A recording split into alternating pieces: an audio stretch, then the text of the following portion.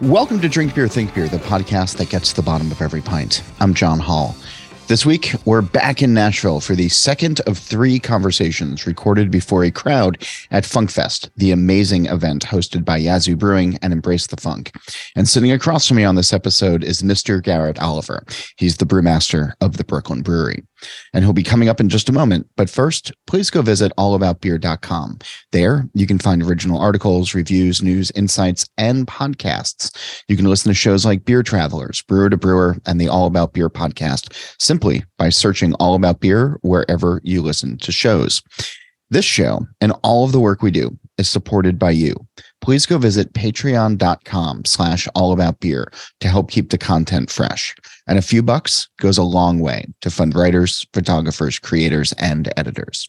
And if you'd like to learn more about advertising on this show or other shows, please email info@allaboutbeer.com.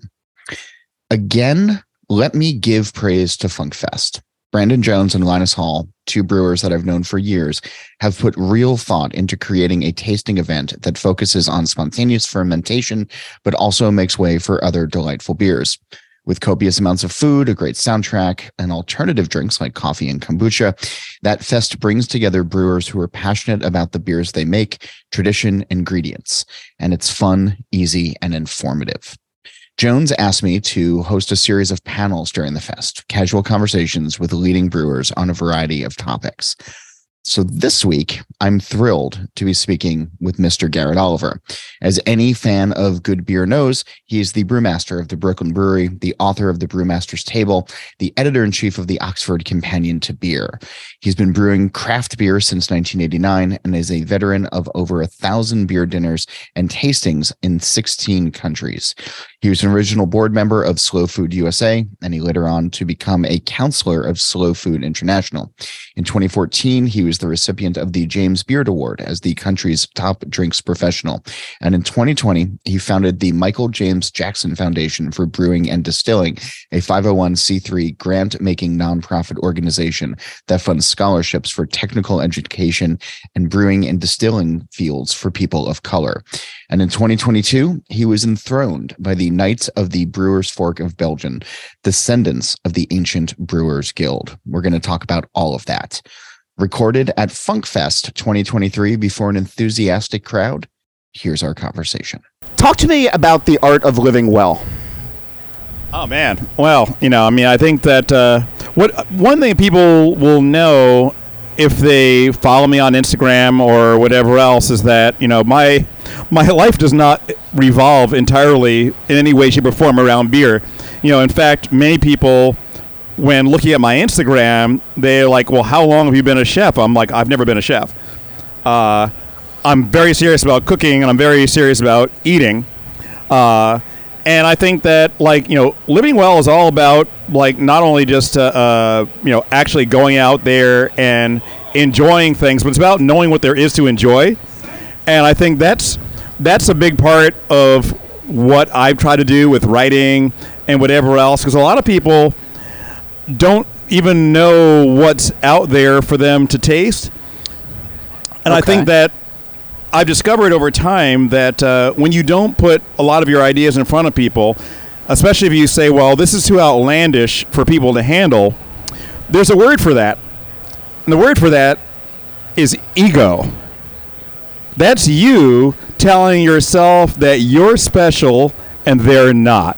Okay. You think you're saving them from something, because, they can't handle, heavily smoked things, or they can't handle, okay, looks like she's about 80 years old, she's got a blue rinse, and so you don't want to serve her, the barrel-aged 12%, whatever. I don't know why you got to bring my grandma into it, but that's fine. But the thing I discovered over time is, first of all, who the hell do you think you are? Yeah. You don't even know who she is. You don't know where she's been. You have no idea what she's done. And you have already made a decision about what she can handle. And so part of the fun is really going all the way there and showing people what's on your mind and trying to show people something brand new to like. I'm trying to find something brand new to like every day. Doesn't matter whether it's music or it's food or it's drinks or like I would like to learn something, and if I can add a little bit of that, kind of DNA, so to speak, to my overall life, that's something to know. And if I don't like it, well, that was a few seconds wasted, maybe. Hopefully not a lot of money. But, I don't regret trying things and not liking it. It's kind of that's what taste is, isn't it? It's like you like some things, you don't like others. If you like everything, then you don't have any taste. So there you go. The beer industry writ large is, it's usually, I don't know. I don't know if people are often thinking about the finer things, or they're not thinking about taste or flavor all the time. But these days, a lot of the conversation is, what's new or what's rare, or, how can I post something on Instagram to sort of make somebody else jealous, or show a bottle that I've gotten or something else like that. And the reason that I enjoy following you on social media is because you are opening up these new experiences. You're getting people to think about things in a way that maybe they won't. And the other thing about sort of well living is, and we've had these conversations before, but like a lot of times if folks are out on the road selling beer, it's whatever we can do and get a meal standing up, or, we're going to have a bag of Doritos in our car kind of thing. And you have set these expectations of how you want to live your life when you're out in the beer space.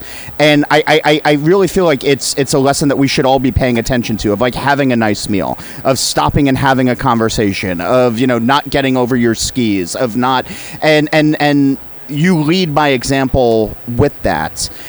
And I'm wondering why the industry hasn't followed you on that. Well, I think, people live their everyday lives and everybody's busy, et cetera. I've decided to prioritize certain things. And there's like a bunch of stuff that I just, don't want to do. And there's a lot of things I want to do in life. And I think it's just as important, in your day-to-day life to do the things you want to do, but it's also important not to do the things you don't want to do. And that may include, like, I'm not eating any stuff like that. For example, if you got yogurt and the yogurt is fat-free yogurt, like, I'm sorry. Like, I'm not eating that. Yeah. I just won't eat it. I know I was, listening to a whole thing about, like, how trigeminally your mouth perceives fat versus the things that are put, various starches and gums and whatever else they put into these, things. I mean, this morning at the hotel, and I'm not, not staying at a great hotel, okay? So I went downstairs and I'm like, I forgot my pour-over rig, so I resigned myself to the not great coffee, and I whispered to the guys, like, guys, my coffee, do you guys have any milk? They got 2% milk, and they had 5 different flavors of fake milk. They had almond milk, so they had real almond milk, they had 2% milk, and they had, Cremora or whatever else in French vanilla and hazelnut. The thing that I couldn't get was milk. You just which would have been, you would have thought really simple. Can't have it.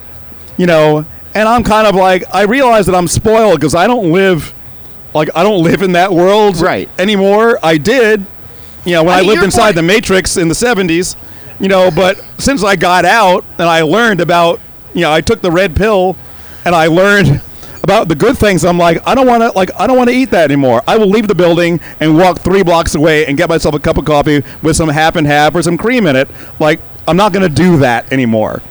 And I think that's, Yeah, and but the fact that you put the thought into it, and the thought that you are willing to then walk those 3 blocks, I think is just something that we all need to be listening to for our own lives. Every time I have these conversations with you, I want to be a better person because you are just doing this in an uncompromising way.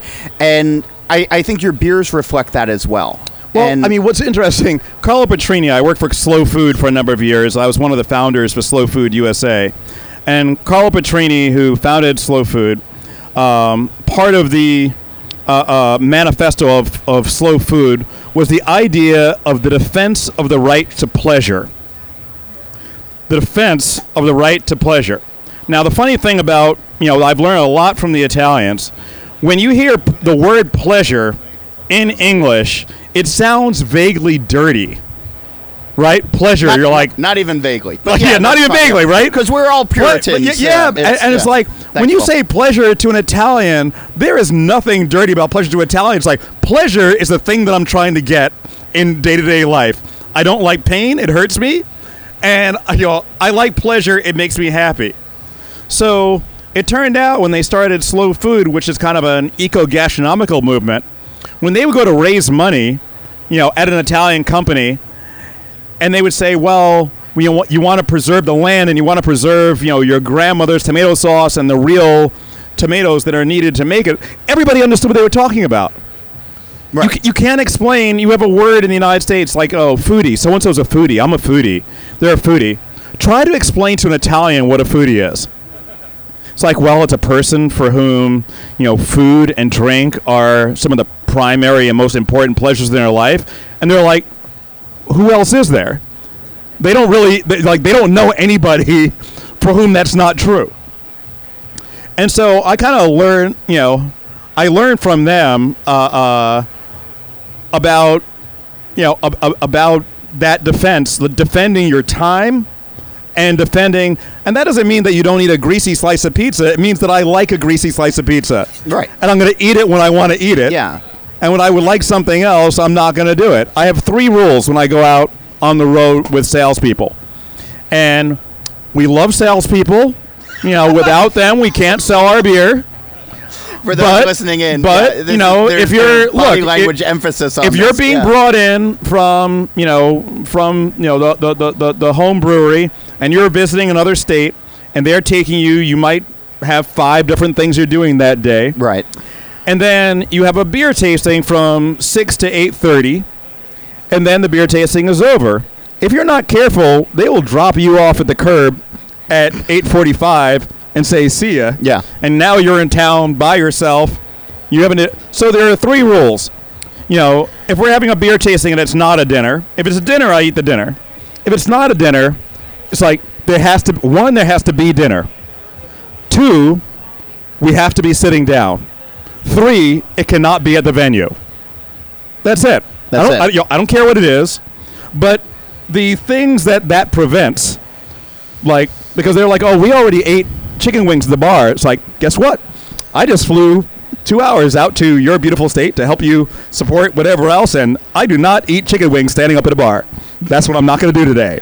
I did not get on a plane to come talk for 3 hours what if and then really eat chicken wings. Sitting down, not at the venue. Okay. And then I will eat the chicken wings. All right. How does this approach to your life? Actually, can you tell us what we're drinking? Well, I've got a bottle I know, of Cantillon. you're drinking a bottle of Cantillon next Actually, to you. what I got is dregs of Cantillon. If you are, first of all, I should tell you that if you're got our beer now, I will warn you, I will put it that way, that it is 9.5, more like 8.5%. No, it's not 10-1. I'm thinking about the elements that went into it. Okay, so this is called Realm of Possibility. This beer started off as a beer that we used to make, a Belgian strong golden called Local One. I remember Local late One. and lamented before all the kids decided that they don't want 750 bottles because they don't have any friends in real life, and they all, Oh man. That is shots fired at this crowd. Holy crow. Hey, look, for like 30 years, I've been making beer professionally since 1989, right? For 30 years, that bottle was fine. You would sit down, and it's like you have it with 3 or 4 of your friends. And a few years ago, people started to say, well, the bottle's too big. I'm like, too big for what? It's like, well, I can't drink it by myself. I was like, drink it by yourself? Why would you want to drink it by yourself? Don't you have any friends? And they kind of look away. And you're like, you don't have any friends, do you? You're at home drinking alone, And it's like, damn, what a sad idea that is. I'll tell you what, the wine people don't have that problem. They don't have that problem. They're like, you get a bottle of wine, you're either an alcoholic and you drink that whole bottle yourself, or you're gonna find some people to drink it with, which I think is a healthier thing. But I digress. We don't do the 750 bottles anymore because you can't sell them. there are some people who can sell them, and God bless them. If you are at a beautiful place like Jester King and you're surrounded by trees and you're there on property, people will drink those bottles all day long, and good for them. But, even Jester King's going to cans?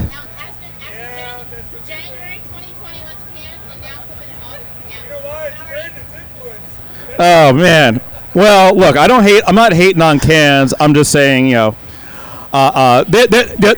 mystique that we feel, they're like, yeah, Grandpa, let's get you back to bed. It's like, okay, fine. Anyhow, this is a beer, started off Local 1. Then to this, we added Refraction, which is a beer that we made with Russian River Brewery a couple of years ago. This was a really fun project. Vinny and I talked about making this beer for about 10 years, and we finally got around to it. In between, he built a little brewery in Windsor with an okay cool ship room. And so the idea became, okay, you're going to take the cool ship beer, the wort, inoculated overnight, but not yet fermenting, shipped it cross-country at 52 degrees. That was 30 barrels. We brewed 300 barrels of wort, blended them together, and then put it straight into barrels. So barrel fermented beer with 100% wild Sonoma yeast. That became Refraction. So that's about 20% of this beer. The rest of it is Local 1 infused with pomace, which is what you get when you squeeze off you're fermenting white or red wine. In this case, it was Sauvignon Blanc and Chardonnay. More Chardonnay than Sauvignon Blanc. So you have skin contact, you have a blend in of a fraction of wild beer, and then an underlying 9% Belgian Strong Golden. And what we're trying to do with all of our beers, whether you're drinking Brooklyn Lager or you're drinking black chocolate stout, is the qualities balance, structure, and elegance. That's kind of I don't think there's a Brooklyn Brewery house flavor, but there is a Brooklyn Brewery house feeling. And okay, it's a squeaky feeling. Yeah. And so I'm gonna drink this little splash of Cantillon. You're living your best life right now, yeah. Yeah, I know. I'm like, I'm living that life and this life because I'm going to get some of that in a minute. But here's the thing about the Cantillon as well. Balance, structure, and elegance. When a lot of us will brew some of these sour beers, we might go sometimes really, really sour with them, and then you go back and you drink Bone and you drink like Cantillon Goods, and you're like, they're not that far out there. Yeah. The funkiness is subtle. Everything kind of comes together in this really beautiful way. And it is a useful thing to kind of go back to the source, and you kind of realize, oh, there's a reason why these people are famous the world over for making wonderful stuff. And so my problem isn't with cans; it's with the fact that we're not in the American beer industry really that interested these days in DNA from other cultures, creative DNA. It's all now kind of a hothouse where it's like you basically marry your sister and you end up with idiot children. And the idiot children is basically thousands of hazy IPAs that taste exactly the same because you only drink things that are from your neighborhood. And you don't drink anything from Belgium, you don't drink anything from Germany, you don't drink anything from, so all basically is this little weird ecosystem. We wouldn't even have craft beer if we hadn't traveled. You couldn't get the sort of stuff that we make in those days unless you traveled or you knew somebody who was importing it. And that's where we learned the stuff from. And then you're like, oh, well, if it's not from my neighborhood, I'm not really interested. It's like, really? What a fun life you're leading. So how much then does the way that you approach living your life show up in your beers? Increasingly. But you've been doing this for a while. In thinking about this conversation, I was thinking about the cocktail-inspired beers that you were doing 15 years ago, the concoction based on the penicillin, and what you were into outside of your beer life coming into your recipes. And how has that evolved? I think that's evolved from taking not just flavor ideas, but taking cultural ideas as well. Often, I mean, some people don't know this, but we were the brewery that invented collaborations. And by that, I mean that there were no collaborations in craft beer before us. Is that true? I am 400 years old. I have always been here. And when all of you are dust, I will still be here. No, I mean, it's like... That's not creepy at all, Garrett. Jesus Christ. Yeah. We're at a beer festival, and you're telling everybody about their mortality, and you're immortality. That line is literally from Dracula. There's like, I have crossed oceans of time to be with you. But it's true. I mean, I have, and it's like, being around. Yeah. Look, if you're 26, and you're spry, you're good looking, whatever else, you have some advantages, right? You have some advantages. You're new, or whatever else. Yeah. There are advantages. Like, you get to my age, you got to use what you got, and what I've got is that I've seen. I've seen and done more things than you possibly could have. It might be the only advantages I've got, but I'm going to press it. I'm going to use every bit of what I have. And so there are things that I'm going to end up knowing that you haven't gotten to yet. And that's what I kind of bring to bear, in the work. So increasingly, I'm mining different areas, of my life, as you say. When it comes to, I'm learning about, I'll give you an example. I was at a party the other day for it was a showing for the TV show Shark Tank. Okay. And my friends at a company called Burlap and Barrel, they do very, very ethically sourced best spices in the world. I mean, really amazing stuff. And they know every family that they're buying from. And yes, their spices cost 5, 6, 10 times as much as McCormick, but they're also 10 times better. Okay. Great stuff. So they went on Shark Tank. At the party, the viewing party, I met a guy named Yao Zhou. And Yao Zhou has a company called 50 Hertz.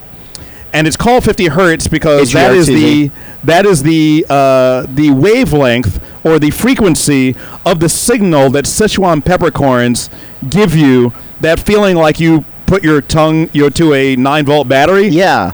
It actually, they figured out what the frequency is, and it's 50 hertz. Okay. So he imports the very best Sichuan peppercorns by far that I've ever had. So now you brewed a beer once with Szechuan. I haven't yet, but I'm about to. Okay. Now, when you get really fresh, and you usually don't get fresh, you get really fresh green Sichuan peppercorns. We usually see red. They smell like a blend of hops, weed, and citrus. I mean, just amazing aromatics. And so right now I'm looking to figure out, okay, first of all, how do I get that aromatic?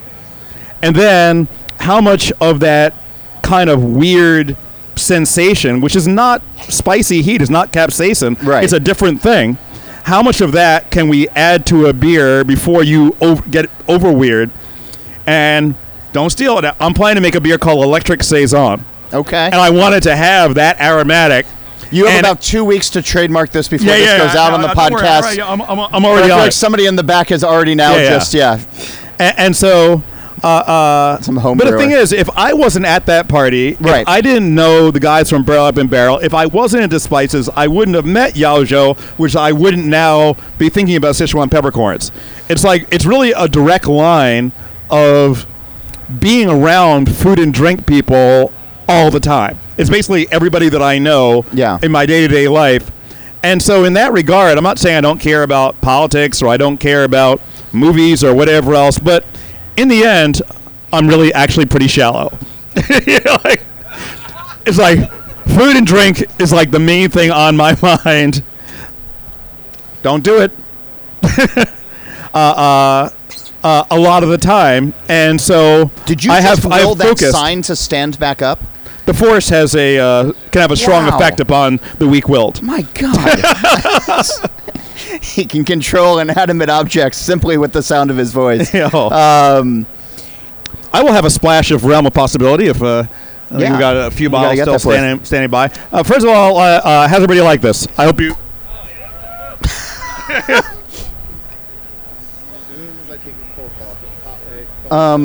apologize. Yeah, that's all right. It's been sitting there like kind of warm. Yeah. But I think it's kind of at a perfect temperature now. So yeah, I think that, those life experiences, I'm like channeling what's exciting me right now, to the best of my ability. There are food and beer have been central to, I think, a lot of your contributions to the larger industry and to consumers. And in an email, you told me before this, we're now at the 20-year anniversary of the Brewmasters table. Yeah, Monday will be the official 20-year anniversary, May 8th, 2003. So 20 years and still on the shelf. It's that book, I mean, when the histories are written, is one of the most important books on the subject of beer that has been written in the last, let's say 50 years. It has helped people understand flavors. It has helped people understand relationships better. It has really, I think, launched thousands of careers, both in food and in beer. And I'm not trying to just fluff you up here. No, keep going. Yeah. But tell me more about how great I am. In the 20 or so years, though, because that work was so important and I think started so many conversations, I don't know if we're still having those conversations. And I don't know if it's just people taking it for granted because, it's just everywhere now. There's 9,000 plus breweries in the U.S. and everybody's doing something with something. And, we're not as dialed in as we used to be. But 20 years out from that book now, where do you see the relationship with beer and food? I think that, it's something that we've incorporated a little bit more, into our everyday lives. I don't see huge strides necessarily in the restaurant world, and that's as economic as it is anything else. There's no way that we as the beer industry are going to be able to go into the restaurant and say to them, it's like, well, you know that wine that you bought for $30 and you sold for $90, making $60 just on this one bottle? I'd like to replace that with this beer. It's not which means that you're basically telling somebody, I would like to close your restaurant. That is not something that anybody wants to hear. So I don't do sales, but if I'm talking to a beverage manager, they're like, well, what should we do? I'm like, what you want is a check add-on and a happier customer, right? You want a higher check average, not lower. You want better margin, and you want a happy customer where you have built a little bit of relationship. You can show the customer something brand new to like, and that can happen. So if you, instead of selling somebody like a glass of dessert wine, maybe you sell them an imperial stout that is great with the cheese or great with dessert, and they're shocked. And that shock and delight together is something they've learned something they can then take home and use in day-to-day life. We underestimate, I think, what you can do by some tiny little thing that makes somebody's life 2% better. 2%. I've learned about beer and food and that dinner can be a little bit better every day than it was before. Maybe that's 5% better. Right. You eat dinner every day, right? If dinner is like 5 or 10% better every day, that's a slightly better day. If you can manage to eke out a slightly better day, if you learn something new like that, every week, you'd reach nirvana in a couple of years. And so I kind of feel like the conversation harder though. The conversation is harder because we've wandered away from the idea of beer style, and I think a lot of people misunderstand beer style. They also misunderstand like my relationship with it. Okay. Because they're like, I've been called like a style Nazi, and I'm like, oh, well, actually most of the beers that I brew are not in any definitive style. Right. Brooklyn Lager, what style is that? What style is it? American Amber Lager. Okay. We won gold medals at World Beer Cup for it, so it must be. I mean, we're progenitors of it as a style. It's kind of based on Viennese beers, but then dry hopped, etc. But I don't feel a need. Like, what style is realm of possibility? I haven't even thought about that. It's like not a style, it's a beer. Right. But style has a super important place.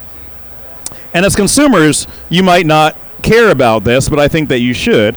But style, essentially, I hate to put it this way, but style is power.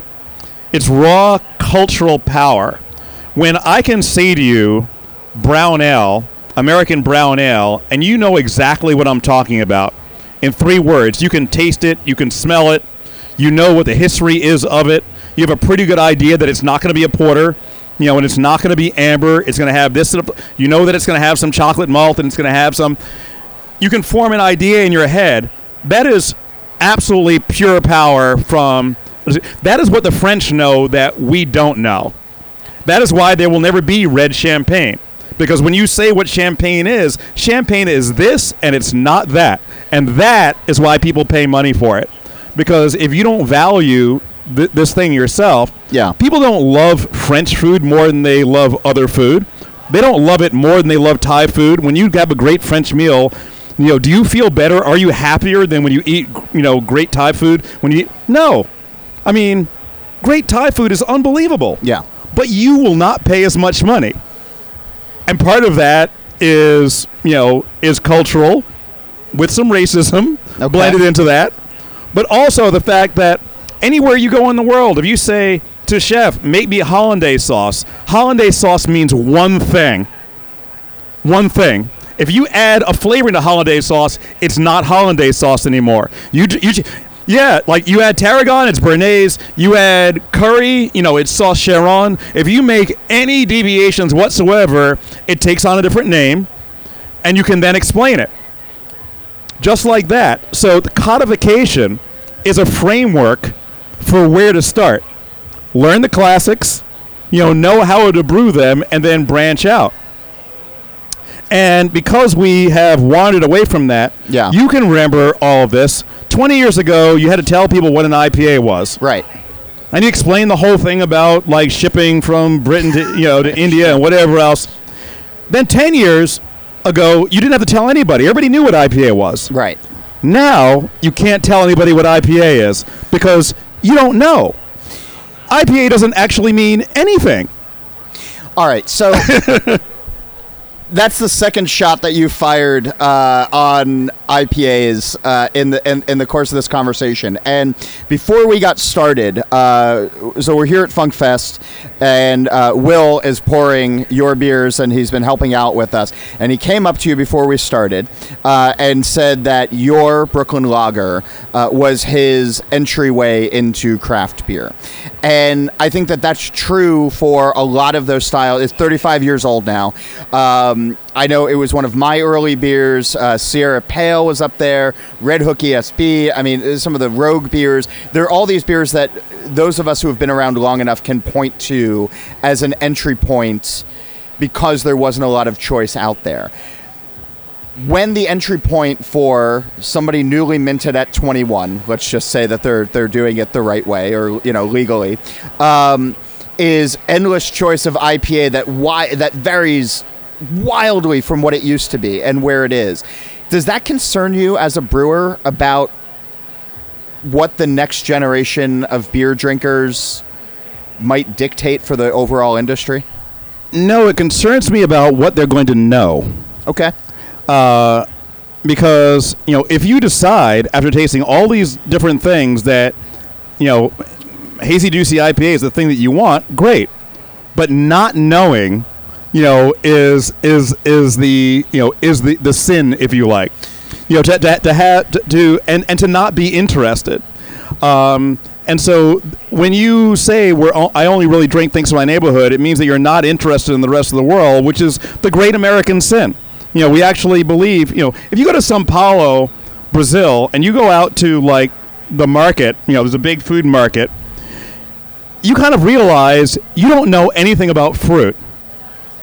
Okay, raise your hand. How many people here know where cashew nuts come from? What kind of plant? It's a tree. Okay, so let me tell you, the cashew, grows. It's a big tree. It grows a fist-size green fruit. It's very juicy. It's a particular flavor. At the bottom of that fruit hangs one little furry pod, and inside that pod is one cashew nut. You've been eating cashews your whole damn life, and you have no idea whatsoever what it is. If this sounds like a shock to you, when you go to the thing, you don't know. We don't know anything. We know like 30 or 40 fruit. A Brazilian person knows 150, right? Who's having more fun? Sure. You know, like them or us. And so I think that like not knowing the rest of this stuff is the problem. Like I don't mind like whatever people want to brew. I love like I go buy other half and pick up, hazy juicy IPAs from them all the time. Yeah. It's awesome. I love it. It's part of my, group of things that I like. But what was I drinking all last night with all this wonderful stuff when we were here at the party? Yeah. Blind Pig. Yeah. All night. Yeah. I can't get any Blind Pig in New York. I know you want to see people get into trouble. You put a bunch of beer industry professionals and inexplicably a couple of writers in a room where we can pour our own Blind Pig, and the night takes a turn at some point. Yes. And it's the bourbon didn't help. Or did it? Or did it? It helped me, in some ways. But no, I think one thing when I said I've done things where I interview other brewers, and a lot of them are brewers making a lot of funky, wild, barrel aged, whatever else. Yeah. And I'll ask them, so like, what's your bête noire? What is the thing that you feel is the dark side that you've always wanted to do, but you just feel like people wouldn't accept it from you? And they all kind of turn their eyes away and they're like, I really want to brew Pilsner, man.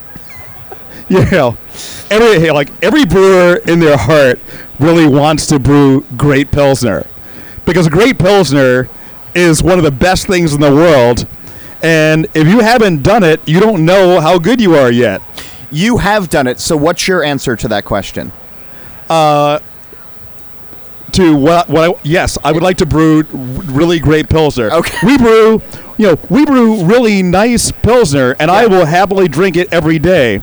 But like, there is definitely a part of me that wants to make like Schönrammer, kind of just like go all the way there. Will the consumer, on a broad basis in the 30-something countries in which we sell beer, accept something like Schönrammer? Probably not. Probably not. Yeah. Now, will I brew that at the brewery and put it on draft? Absolutely. And I get a chance to like play in my own playground, but you have commercial realities. It doesn't mean that you don't love your everyday beers, but it's the same for chefs. Yeah, I know chefs. I was reading a cookbook that isn't out yet. I'm going to provide a blurb where they talk about taking killing your darlings, taking the favorite thing off the menu because it's been there for like 5-6 years. And people are screaming. Yeah. And there's 1 or 2 dishes I still haven't forgiven them for taking off the menu. In that vein, your brewery and Sriracha Ace, that's that for me. Yes.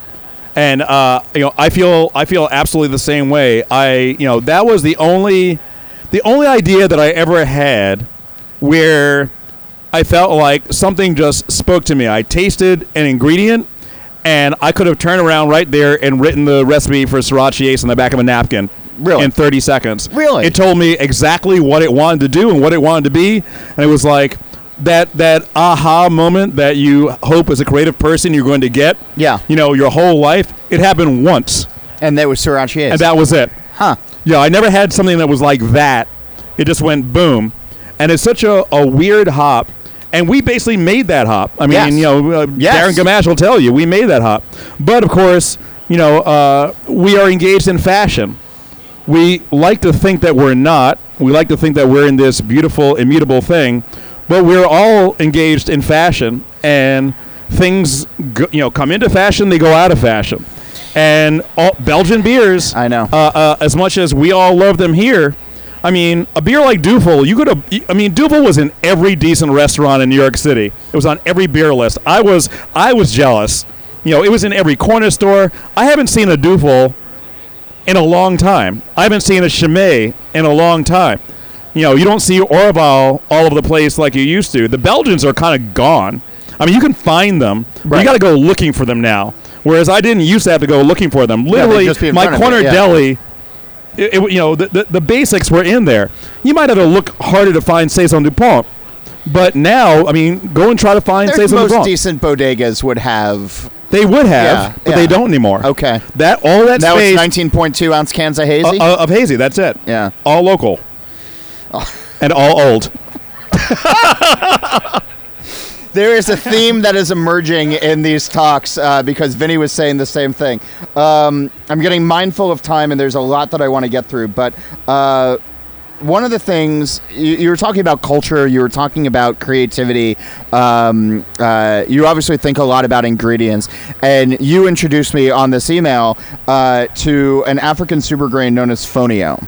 And I watched the TED Talk that you sent over about this, and I'm fascinated by it and what beer's relationship with it can be going forward. So for those who are not on our email chain, which is I think everybody aside from the two of us, tell us a little bit about it, and then what it speaks to, how it speaks to you. Well, I mean, first of all, fonio is a millet type. It is one of the oldest cultivated grains in the world. It's been grown, through Central Africa, just south of the Sahel, for about 5,000 years. It's been cultivated.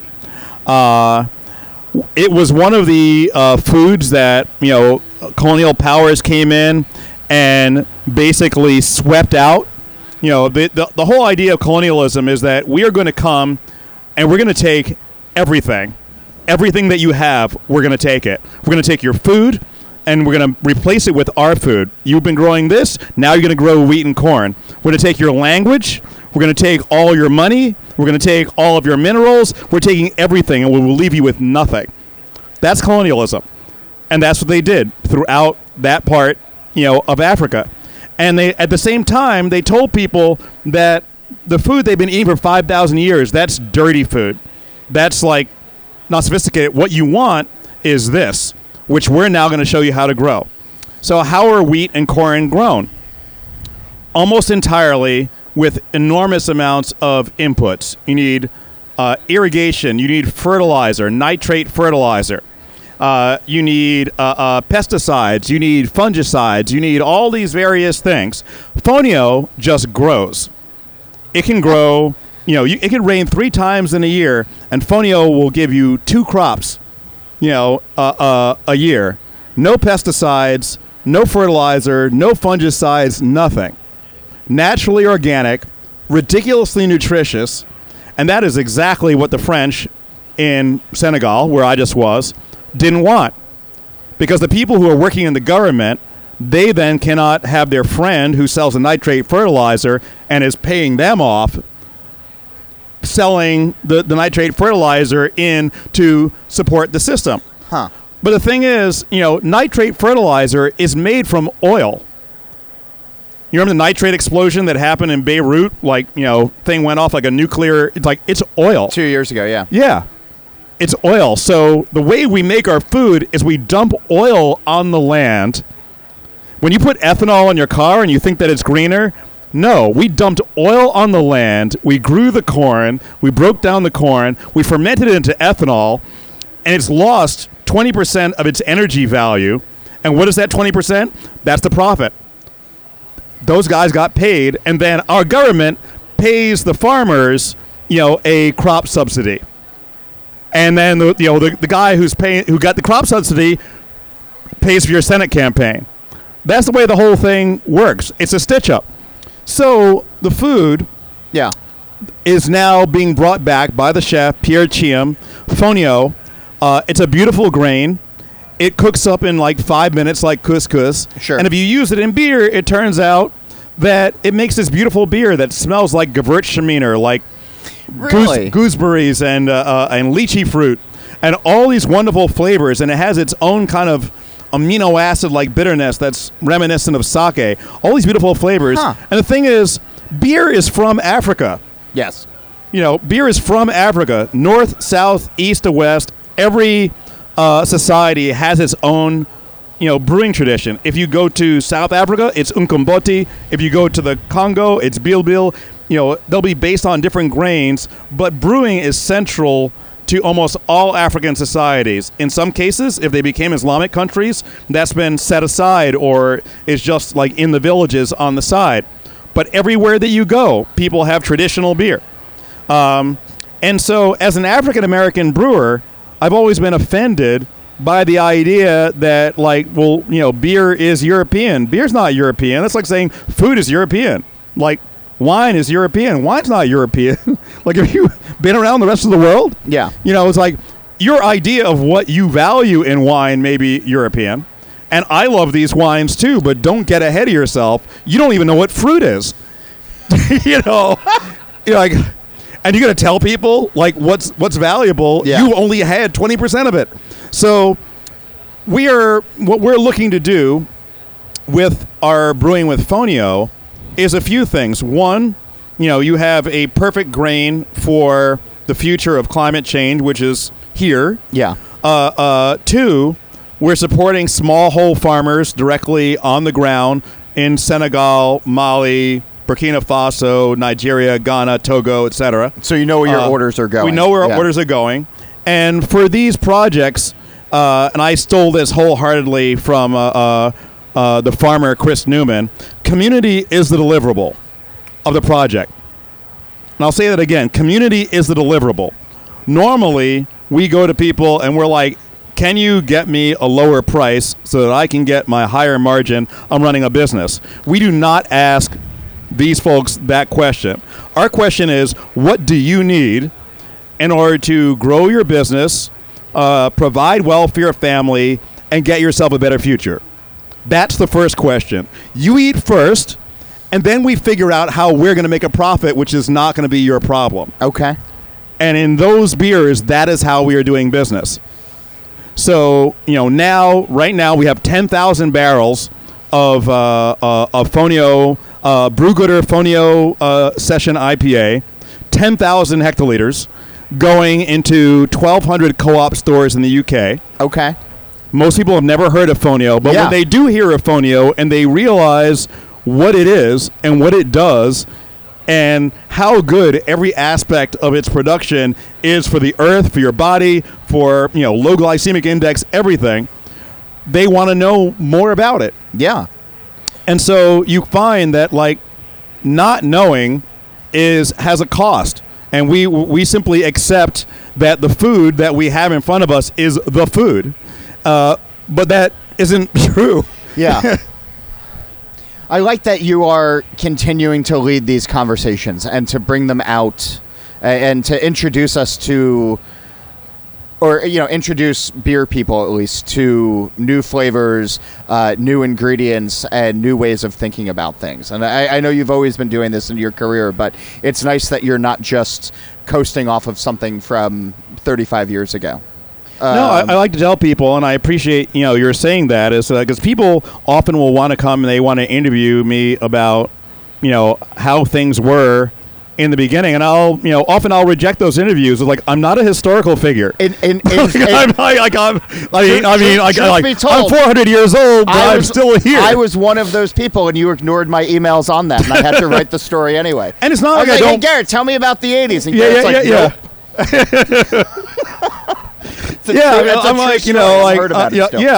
I'm moving forward. I love I could tell stories for days about the 80s and 90s. I don't mind as long as it's balanced with the thing that's exciting.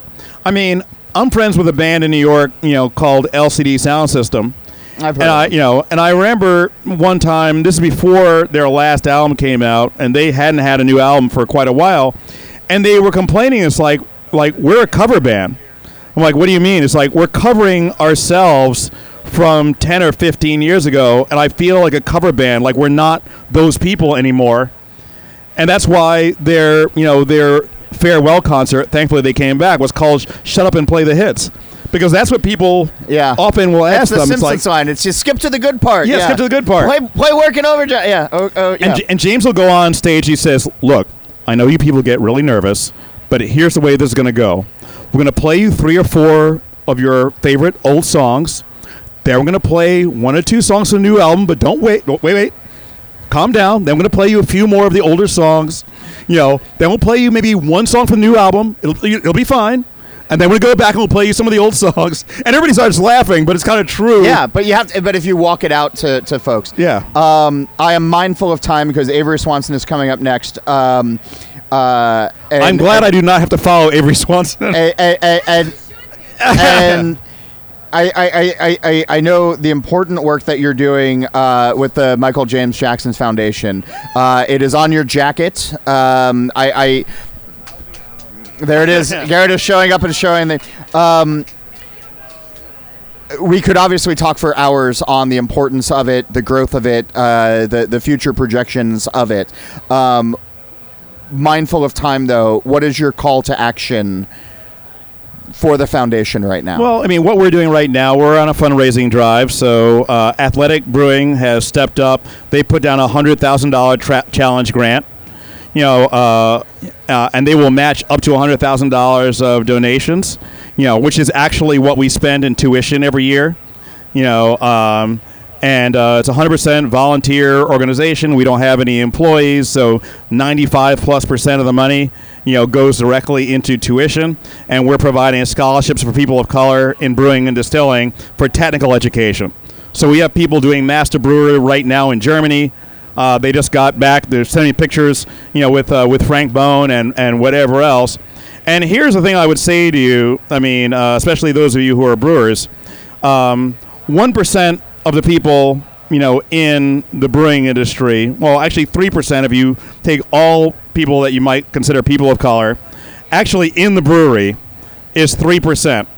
The United States is 43% people of color. This is like a stupid business model, regardless of what you think from a moral point of view or whatever else. Because if you separate people out from your culture, guess what? They're going to feel separated. And you're like, well, maybe they're not interested. Oh, no, they're very interested. It's just like, they don't know anybody who even works inside your company, etc. And people would say to me, it's like, well, why don't people of color just go to the regular beer festival? Look around. Okay, now take your own mind and reverse it, right? You show up to a thing, and there are 3 white people at the whole thing, and when you walk up to the counter, people talk to you as if you don't know what you're talking about, even though you've been brewing for 20 years, and you just came from an 8-hour day and you would like to go relax. Would this be how you would relax? No, it doesn't mean that like you're a racist. It means that you're a human. You would like to chill out. And when everybody says, well, everybody's very friendly. They are very friendly. But it's like if you showed up and every time you wanted a great cocktail or you wanted craft beer, there was nobody else in the room who looked like you. Trust me, you probably wouldn't go there. I mean, not very often, because you're a human who wants to chill. And it turns out that when you get everybody together, Fresh Fest, now known as Barrel and Flow, that was the first time I saw an actually fully integrated beer festival. And people were crying. They were spontaneously crying all over the place, because they were so happy to see each other. And you just realize, like, wow, it's really cool when everybody's here, and it looks like America.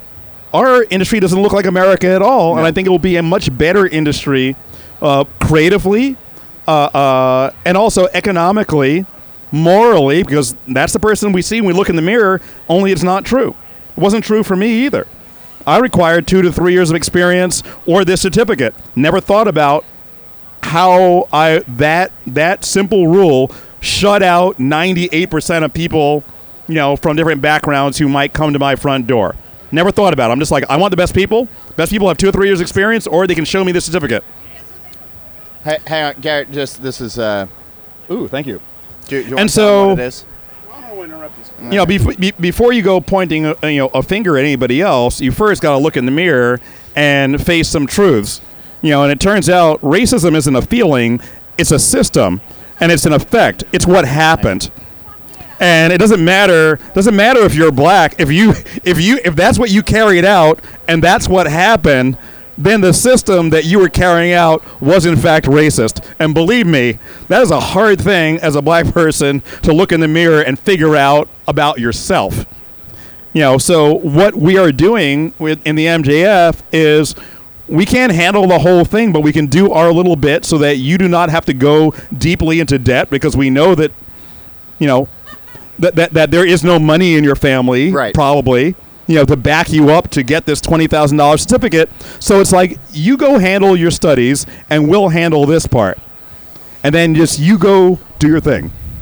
It is in the 2 years that you've been doing this, it is remarkable to see the growth of it, and I'm glad that it's continuing on and people are seeing the value in it. 29 awardees so far, and more to come. Yeah. I'm sorry we didn't have more time to talk about this, but Garrett Oliver, ladies and gentlemen. Thank you, folks. Thank you for your time. My thanks again to Linus and Brandon. Questions, comments, concerns, you can email me. It's John Hall. That's JOHNHOLL @allaboutbeer.com, or you can tell me about it on Twitter @John_Hall. A reminder, go visit allaboutbeer.com. There you can check out the podcast page, the merch page, and can read great new content as well as the archives going back to 1979. You can follow All About Beer on social media @AllAboutBeer. And if you're interested in supporting journalism in the beer space, and really I hope you are, email us at info@allaboutbeer.com or go to patreon.com/allaboutbeer. Don't forget, All About Beer has a podcast channel now. Search and subscribe on your podcast platform of choice. Steal This Beer has new episodes every Monday, and the BYO Nano podcast comes out on the 15th of every month. For you smoked beer fans out there, check out This Week in Rauch Beer. The Facebook group is easy to search, and on Twitter and Instagram, we are @TW Rauch Beer. As for this show, Nate Schweber does the music, Jeff Quinn designed our logo, and I'm John Hall. New episodes release every Wednesday, and that's when I'm going to be back again to drink beer and to think beer.